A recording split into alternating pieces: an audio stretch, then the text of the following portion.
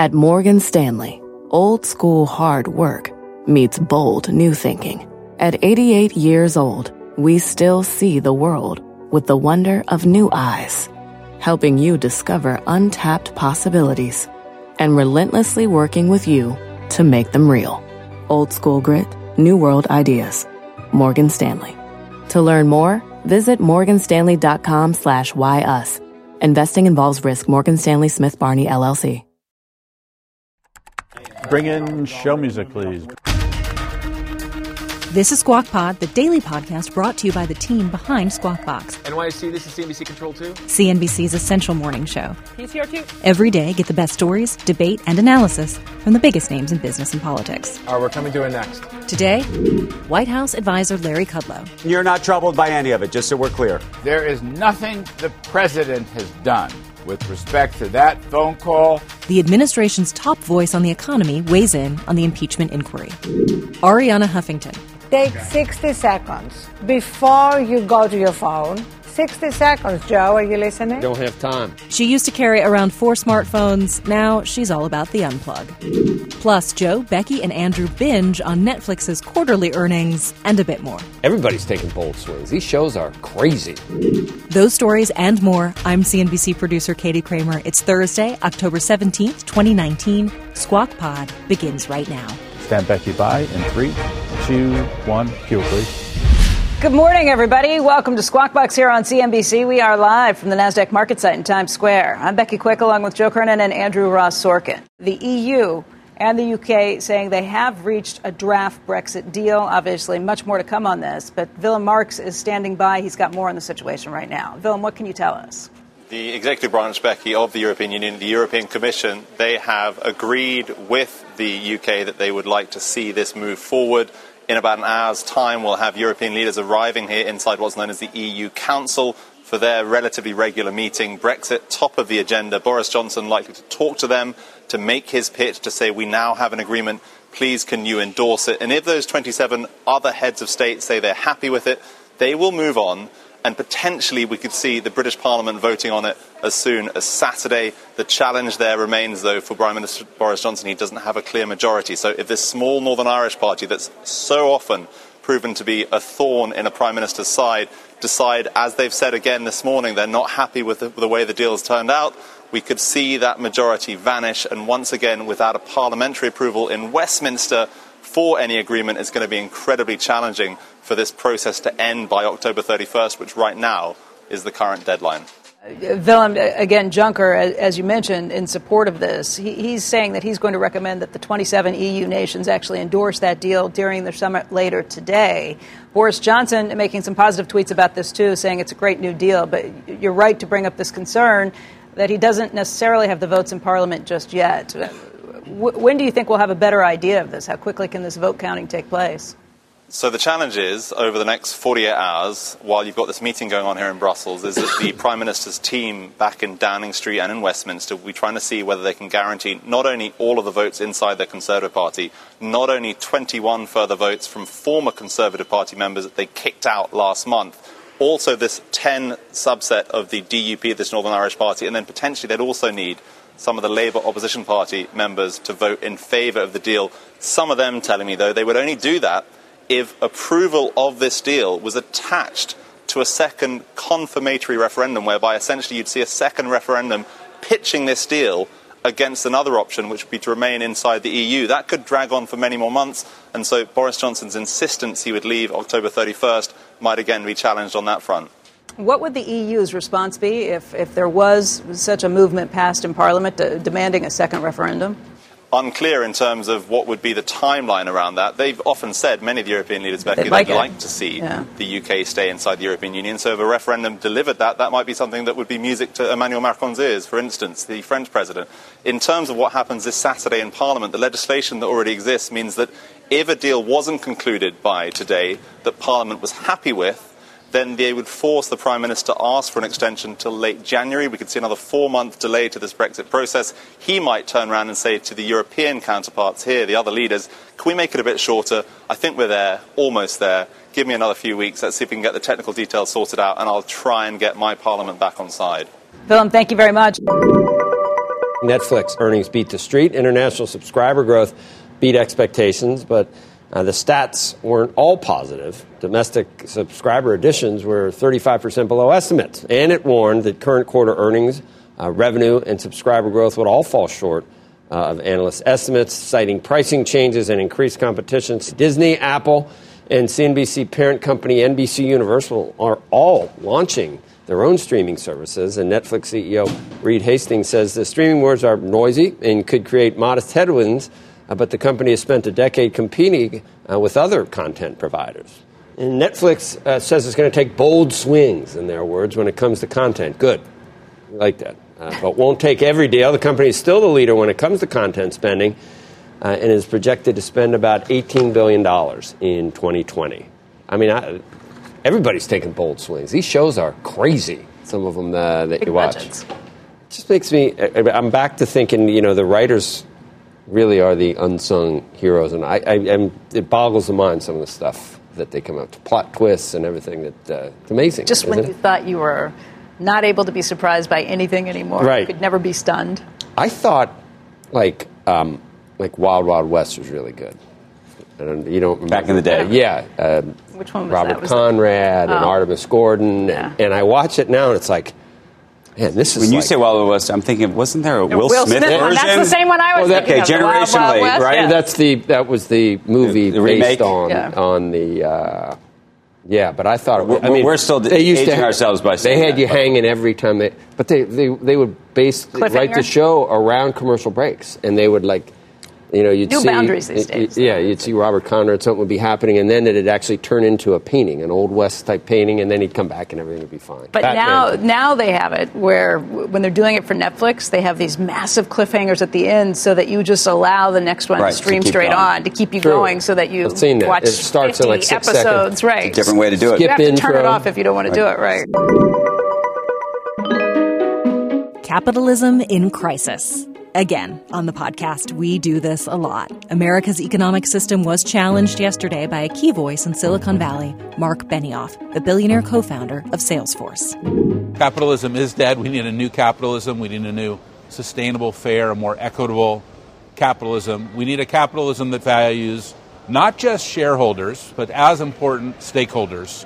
That was Salesforce CEO Mark Benioff on CNBC yesterday. Joining us right now is Bob Davis. He's a partner at Highland Capital.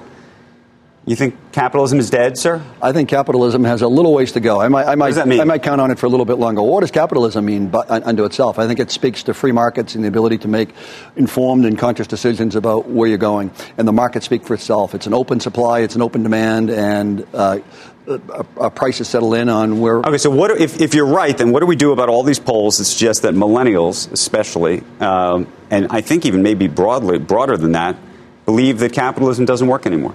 Well, I'm not sure. We're seeing it in debates. We're seeing it's a constant refrain. So if you're right, what do you think has to change? Yeah, I'm not sure they believe it doesn't work as much as they like to say it doesn't work. In fact, if you ask some of the millennials, I'm not sure they'll define what capitalism is before they say it doesn't work. But I think the concern that you're finding out of most of these things is that companies are getting immense power, and that's where the concern comes out of. So they're saying not that it doesn't work as an institution, but it's threatening to them as an institution. And so when Mark Benioff says that today profits are the table stakes, right? He actually makes a slightly different argument, by the way, guys, than the Business Roundtable. He basically says you have to do the profits part. That is like the table stakes piece. These other constituent parts are necessary, but that's like a secondary layer to the profits piece. It helps us stay in business and keep paying your employees? Before you That's can do part of it. Stuff? I mean, it becomes a circular argument. He's saying if you don't do those other things. But before you can do any good, you need to make sure you can stay open. You got to stay open, and we've talked about it. There have been CEOs today. I'm thinking of the CEO of eBay, who actually was nailing it a lot on the purpose element and some of the other constituent parts, but wasn't nailing some of the. And now he's gone. The profit numbers, and he's gone. Yeah. And so, how are shareholders? I mean, To the extent clearly at some point profits are essential. The world that I'm in, rarely, if ever, are we backing a company that's profitable from the get-go. Always the company is driving to its profitability. But my businesses are so young and they're getting off the ground, it's just not realistic to think they can make earnings. Do you ever listen to any of them thinking they have a purpose? Does that play into anything? Yeah, that plays the purpose. Mission-driven businesses are huge. That's a big part of what we think about. So somebody that looks at, they think they're changing the world. We have a company here in New York called Freshly that will sell probably 40 or 50 million meals this year to consumer. He thinks he's feeding America. He's changing eating habits. He's giving convenient, good-tasting food. He is a mission-driven guy, all the way. And that's powerful because it wraps around not only the management team and the company, but consumers buy into that in a meaningful way, too. I wouldn't be taking a lot of advice on too many life subjects from millennial polls. Bob, we got to leave the conversation there. Thank you. Good to see you. Appreciate it. Good to see you. Cheese will be next. Coming up on Squawk Pod, White House advisor Larry Kudlow defends the president and the economy here at home. I think the domestic economy is in very good shape. We're not immune, Joe, but I think we are still the international driver. What's on the horizon for financial markets? At PGIM, it's a question that over 1,400 investment professionals relentlessly research in pursuit of your long-term goals. Specialized across asset classes, but united in collaboration, our teams provide global and local expertise. Our investments shape tomorrow, today. Pursue your tomorrow with PGIM, a leading global asset manager.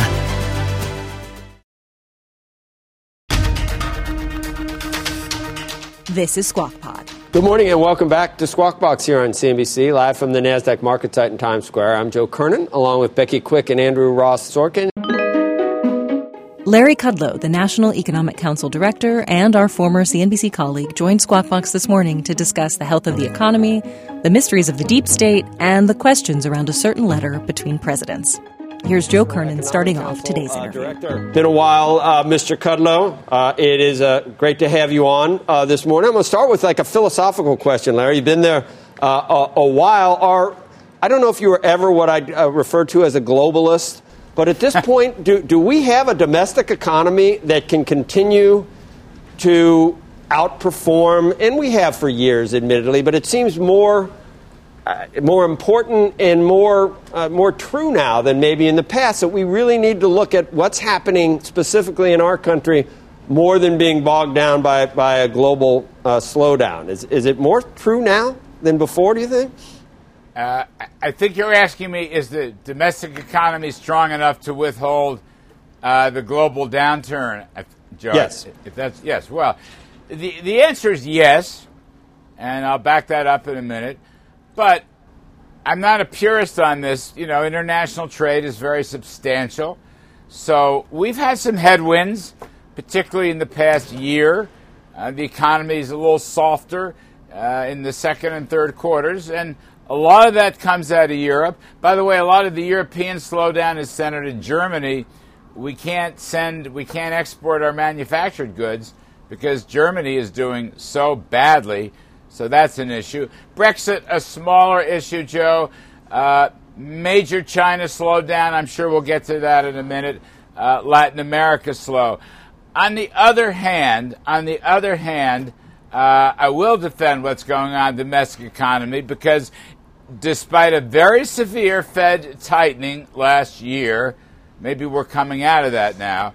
Nonetheless, lower taxes and deregulation and opening up energy. We're still plugging along. There's a statistic, my pal Steve Moore in the Journal, in 2.5 years, the Trump economy, people are getting about $5,000. $5,000. This is median income, Joe. Ordinary folks, $60,000, $65,000 a year, married, filing jointly. $5,000 from better labor conditions, huge jobs and income, and another $2,500 on tax cuts. That's a huge gain. The prior administrations, both Democrat and Republican, have nothing compared to that. Our friend Steve Leisman, and he's, he has different ways of gauging things, and maybe through some tea leaves, thinks that it's possible the Fed could be thinking about a pause in the rate cuts. You're saying that they're finally doing the right thing, and I assume that you mean that they're going to continue cutting. Do you think that there's a possibility the Fed could be considering a pause because of seeing strength, and would that be a negative in your view for the economy and for the markets? Well, I look at the money market indicators and I look at the yield curve indicators. So here's the good news. The yield curve at the, tens versus bills, tens versus twos, has now finally moved back into a normal position. So it's right size. Long rates are now above short rates. Not by a lot, but by some. That's a good sign. I think money market futures, Fed fund futures, correct me if I'm wrong, they're all predicting another 25 basis points at the Fed meeting, a reduction at the Fed meeting. I concur with that. I think that's wise. Jim Bullard of the St. Louis Fed, I think, who won 50 at the last meeting, I'm sure he will be pushing for 25, maybe 50 again this time. And they're moving in the right direction. Their balance sheet is starting to expand a little bit. I don't want to get into a lot of Fed bashing. They do the best they can. Their models are highly flawed. The deep state board staff, of course, has not been helpful. Oops, did I say that? But the fact is, the Fed is moving us in the right direction. So, yeah, we're going to see some lower rates. And by the way, that's a global phenomenon, Joe, right? Lower rates all across the world, maybe saving the rest of the world from a recession. If you look at the timing, it's sort of interesting. So we took some hits in 2019. Economy was softer. A lot of that goes back to severe Fed tightening and some other issues. I get that. Hey, Larry, now it looks like the housing sector is leading us back up. That's a pretty good indicator. In a trial where one side will bring up something that the prosecution wants them to bring up? You brought up deep state. How do you view this whole Ukraine impeachment push? Larry, is that a deep state move, or is there something that the average American should be worried about in terms of the phone call and what's going on with impeachment? Well, I don't think the average American's in the deep state, so that's the really good news out there in America. Look, I don't want to spend a lot of time on this impeachment business. I'll just say this, Joe. I read the transcript of that phone call between Ukraine President Zelensky and U.S. President Trump. I've read it, 15 times. I first saw it at the UN. I don't see anything remotely that would constitute it some kind of impeachable offense. Look, it was a congratulatory call. Corruption came up. Zelensky, who we met at the UN, we had a great bilateral with him, is a very bright young man. He said corruption is a big issue. I think President Trump was saying, why don't you help clean up the last, 2016, 2015, 2014. I don't think President was aiming at 2020. And I want to make this point. For 3 years or so, President Trump has said Europe must help the United States with respect to NATO and other related military assistance. And so what the president was doing, and it's clear in that transcript, is he's saying, I want to go back, protect taxpayers, and then let's see if we can get your assistance going, which ultimately is what happened. It was completely transparent. We released the transcript. We released the highly flawed hearsay impeachment complaint. We released that transcript. Larry, then explain the role of Rudy Giuliani. Then explain the role of Rudy Giuliani and his two associates now who've been indicted. I don't want to explain that. I guess that's Andrew asking that question. My friend Andrew from the Upper West Side. It's good to see you, my friend. And I don't want to explain it. I'm not acquainted with all of these machinations. It's out of my lane and probably above my pay. Larry, let me ask you a different question, though. All I'm saying is, when we released the transcript, we were transparent. We released the whistleblower complaint, which was really third and fourth hand hearsay. We were transparent. There was never any quid pro quo. The president never linked the two. His concerns about assistance was, why doesn't Europe pay its fair share of cost share burden? And President Zelensky, again, we spent a lot of time with him at the UN. He's a very bright fellow. He said there was never any pressure. Larry, I'm trying to be polite by letting you provide a fulsome answer, but there are obviously people who have a different view than you do on this issue. I understand that. I'm just giving you my point of view. I don't see anything remotely close to an impeachable offense. That's all. And you're not troubled by any of it, just so we're clear. Any of what? There's nothing about what the president has either done or his associates in relation to the Ukraine that you're troubled by in any way whatsoever. There is nothing the president has done with respect to that phone call and related matters. The associates, you can go to the second and third and fourth and fifth rings of Saturn, Andrew, and I'm not acquainted with it. I don't follow it. Let me ask you a separate question, because I think a lot of people, since you do know to deal with the economy. Since you do know the president, though, so very well, there were a lot of people that saw that letter that the president wrote on White House stationery yesterday to President Erdogan of Turkey and couldn't believe their eyes. They couldn't believe what was being said. Was that normal to you? I'm not sure what specifically you're referring to. There was a letter. It was a colloquial type letter where he said, "Make a deal, or else you're." It was in very plain spoken language. Well, look. I think you know the letter that I'm referring to. Yes, I'm aware of the letter. Okay, look, that's Mike Pompeo's turf. It's not my turf. Okay. I believe in conversations with the president, he is trying to warn Turkey not to cause trouble in Syria and with respect to the Syrian Kurds and other parties. I appreciate that, but the threats and the language and the type of approach that he I mean, people looked at that letter initially and thought it was a fake letter. Well, not everyone. I mean, I think a lot of people did. Well, now you're speaking. Yeah, I will speak for what I imagine. If we're still in the trial, there would be an objection, and that'd probably be sustained. Yeah, there would be an objection. Thank you, Joe. Look, Secretary Mnuchin made it very clear over the weekend. We will use sanctions, and we may use more sanctions to keep Turkey in line. Look, can we just get... Look, here's the point, fellas. I know we don't have all day. We're seeing a lot of the headwinds that held down the economy this year may wind up opening the door to next year. Next on Squawk Pod, stress. It could be preventable. Arianna Huffington says take a deep breath and wait 60 seconds before looking at your phone. If you don't have 1 minute, you don't have a life. Pretty much. You got it. We'll be right back. Support for this program is provided by Chevron. Demand for energy is projected to continue rising in the future. To help keep up, Chevron is increasing their U.S. oil and gas production. And they're innovating to help do it responsibly across their operations, including their Gulf of Mexico facilities, which are some of the world's lowest carbon intensity operations, helping supply energy that's affordable, reliable, and ever cleaner. That's energy in progress. Learn more at chevron.com/meeting demand.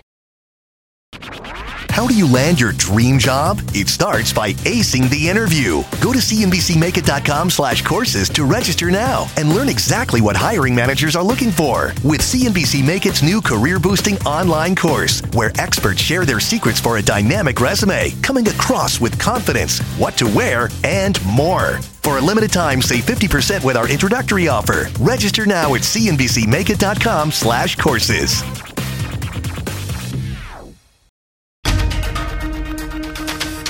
This is Squawk Pod. Anchors on today's broadcast are Joe Kernan, Becky Quick, and Andrew Ross Sorkin. Our guest host, Mohamed El-Erian, Chief Economic Advisor at Allianz. We got Mohamed here, too, and I think he knows the Queen, because you're running her college or something. Are you not? Is that... She's the patroness of the college, yeah. Our next guest, Arianna Huffington, founder of the eponymous Huffington Post, past Uber board member, and master of personal reinvention. She's had a long journey in American business, most recently founding and leading Thrive Global, a company focused on health and human behavior, or rather, healthy human behavior. Talk about reinvention. This is a woman who once made headlines for carrying around 4 BlackBerry phones at a time. On Wednesday, Thrive Global announced the acquisition of Boundless Mind, a startup that uses neuroscience in code that inspires change in app user behavior. You heard that correctly. Workaholic turned health entrepreneur lauds unplugging as the key to success and buys software that manipulates when, where, and how long we engage with the computers in our pockets. That's where we'll start the conversation here on the pod. Here's Andrew. Arianna Huffington's Thrive Global focuses on using behavior change technology and programs to improve your well-being. Now they've added another tool to their toolkit by acquiring Boundless Mind. It's an AI company whose algorithms are used to get people to walk more, finish to-do lists, and increase engagement with diet and exercise apps. And Arianna joins us this morning, of course, the CEO and founder of Thrive Global. Good to see you. Great to be with you. I love all of these technologies and things that nudge you to do the right thing. So tell us about Boundless and what it is. So Boundless is a neuroscience-based AI company that actually uses all the data feedback loops to feed you better and better micro steps to improve your behavior. The whole point is that the way that we thought we could change behavior is through New Year resolutions, and that doesn't work. So Thrive has come up with what we call micro steps too small to fail. So the title of your next book, Andrew. Give me an example. So one example is how you start your day. Take 60 seconds before you go to your phone. 60 seconds, Joe, are you listening? I don't have time. 60 seconds. Right if you don't have 1 minute, you don't have a life. To set your intention for the day. You got it. Yeah. To remember what you're grateful for. To do something that gets your mind in the right frame to start the day. Are you telling me to do this, or is Boundless going to tell me to do this? Well, we're going to feed you that micro step if we think that you're going to respond to it. We know Joe is not going to respond to it, so we're going to feed him a different micro step. We're going to feed him maybe a micro step to go fly fishing, or to play a round of golf, or something that will help him disconnect from Tucker Carlson and Sean Hannity and all the things that he watches that drive his stress level up. Yes. My first 60 seconds, For him, wake watching up. those shows are relaxing. Yeah, exactly. No, in the echo chamber, just come. No, the first 60 seconds that I wake up, I have to remember what I'm anxious about. No, that's exactly I have to refocus everything okay. that I'm anxious about that day. Don't you, Andrew? But you know, Joe, that usually happens in the first 60 seconds when I see you. When you see me. But that's precisely what we need to change. And what's happening right now is that 90% of healthcare costs and healthcare problems are stress-related, lifestyle-related, and preventable. If we don't change that, this whole conversation around access and healthcare financing is like at the margin. We got to change why so many people are sick. How do you use AI to know what's going to work for Joe, what's going to work for me, what's going to work for Andrew, for Mohammed? How do you? Well, that's exactly how AI is now used largely for bad, right? To hook us to unhealthy behavior. To look at Instagram again. To look at Instagram again. To play Fortnite all night. So we want to use, and that's what Boundless does, the same techniques that hook us to unhealthy behaviors to hook us to healthy behaviors. It sounds like a paradox, but the bottom line is that we need the power of AI to know exactly how to personalize the micro steps we're going to give you. And is this going to be sold as a service to consumers? Is this part of the B2B operation? B2B, This yes. B2B. So you're working with companies around the world. Exactly. And the idea is that you're going to offer this to them as a service. As a service. We already offer them workshops, 90-minute digital programs on mental health or performance, but this product is going to make everything else we do sustainable and scalable around the world. And also redefine wellness, because right now wellness, which is a $4 trillion industry, has a little bit of a warm and fuzzy feeling about it, and we want to make it very science-driven and data-driven. Can I just ask you a question about your business model? Because I find it interesting that you decided to focus on the enterprise customer. Mm-hmm. You are really an enterprise business. It's not, I mean, there is a consumer play part of it, but I feel like the engine of the company is an enterprise business. Entirely. But that's a flip, that's almost the antithesis for a lot of companies that go into this health issue and space that you're in. They think of it as a consumer play. Right, but a lot of them are now changing. Like, look at Headspace, the meditation app. It's now focusing much more on the enterprise. What happens is that if you focus on the consumer, you have very high marketing costs and the customer acquisition costs, and also the churn is much higher. While if you go through the enterprise, you have many ways to engage the user. We have to actually, in the interest of full disclosure, we have to tell you that Mohammed is an investor in Thrive. An initial investor. How many years ago? Yes, actually, early on, 3 years ago. And by the way, coincidence. He didn't know you were coming on. No, I know. We booked the other way around. So let me explain, why this makes total sense. And I didn't know she was coming on. And I didn't know about this acquisition until yesterday. If you're running a business, you know this is a problem, right? You look around, your people are stressed, it lowers productivity, you are aware that this is an issue. And if you can go from awareness to slow nudging to behavior modification, you get better productivity. Yes. And that's the hypothesis. Before we let you go, you wrote a piece on Thrive Global about Bernie Sanders and Bernie Sanders' health. Are you supportive of Bernie Sanders as a business leader yourself right now? Right now, all that I'm saying is that Bernie Sanders had an opportunity to use his heart attack that made him one of the 790,000 people in America who have a heart attack a year as a teachable moment to educate people about the power we have to prevent heart attacks. About the stress in our lives, what we eat. You showed a picture at the beginning of what people are eating, the lack of sleep, the lack of movement. All these are conditions that if they are not intervened with, will lead to heart disease. Right. But if it's him or Trump, and I know your feelings about the president, is it him for you? It's not going to be him. Not going to be him. This is my prediction on CNBC. Arianna Huffington, thank you. Thank you. That's the show for today. On our rundown tomorrow, guest host Barry Sternlicht. He's a CEO, real estate investor, an eco-hotel entrepreneur. He's got one in Brooklyn that has a great view of the bridge, and a big voice in business.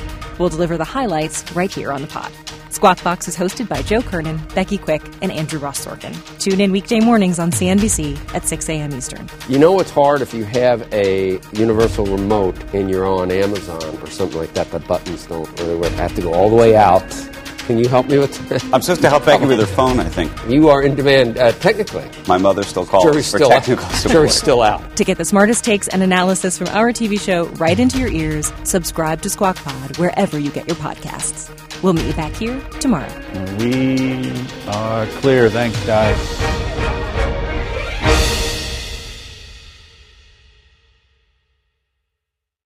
How do you land your dream job? It starts by acing the interview. Learn exactly what hiring managers are looking for with CNBC Make It's new career-boosting online course. Get the limited time offer. Register now at cnbcmakeit.com/courses.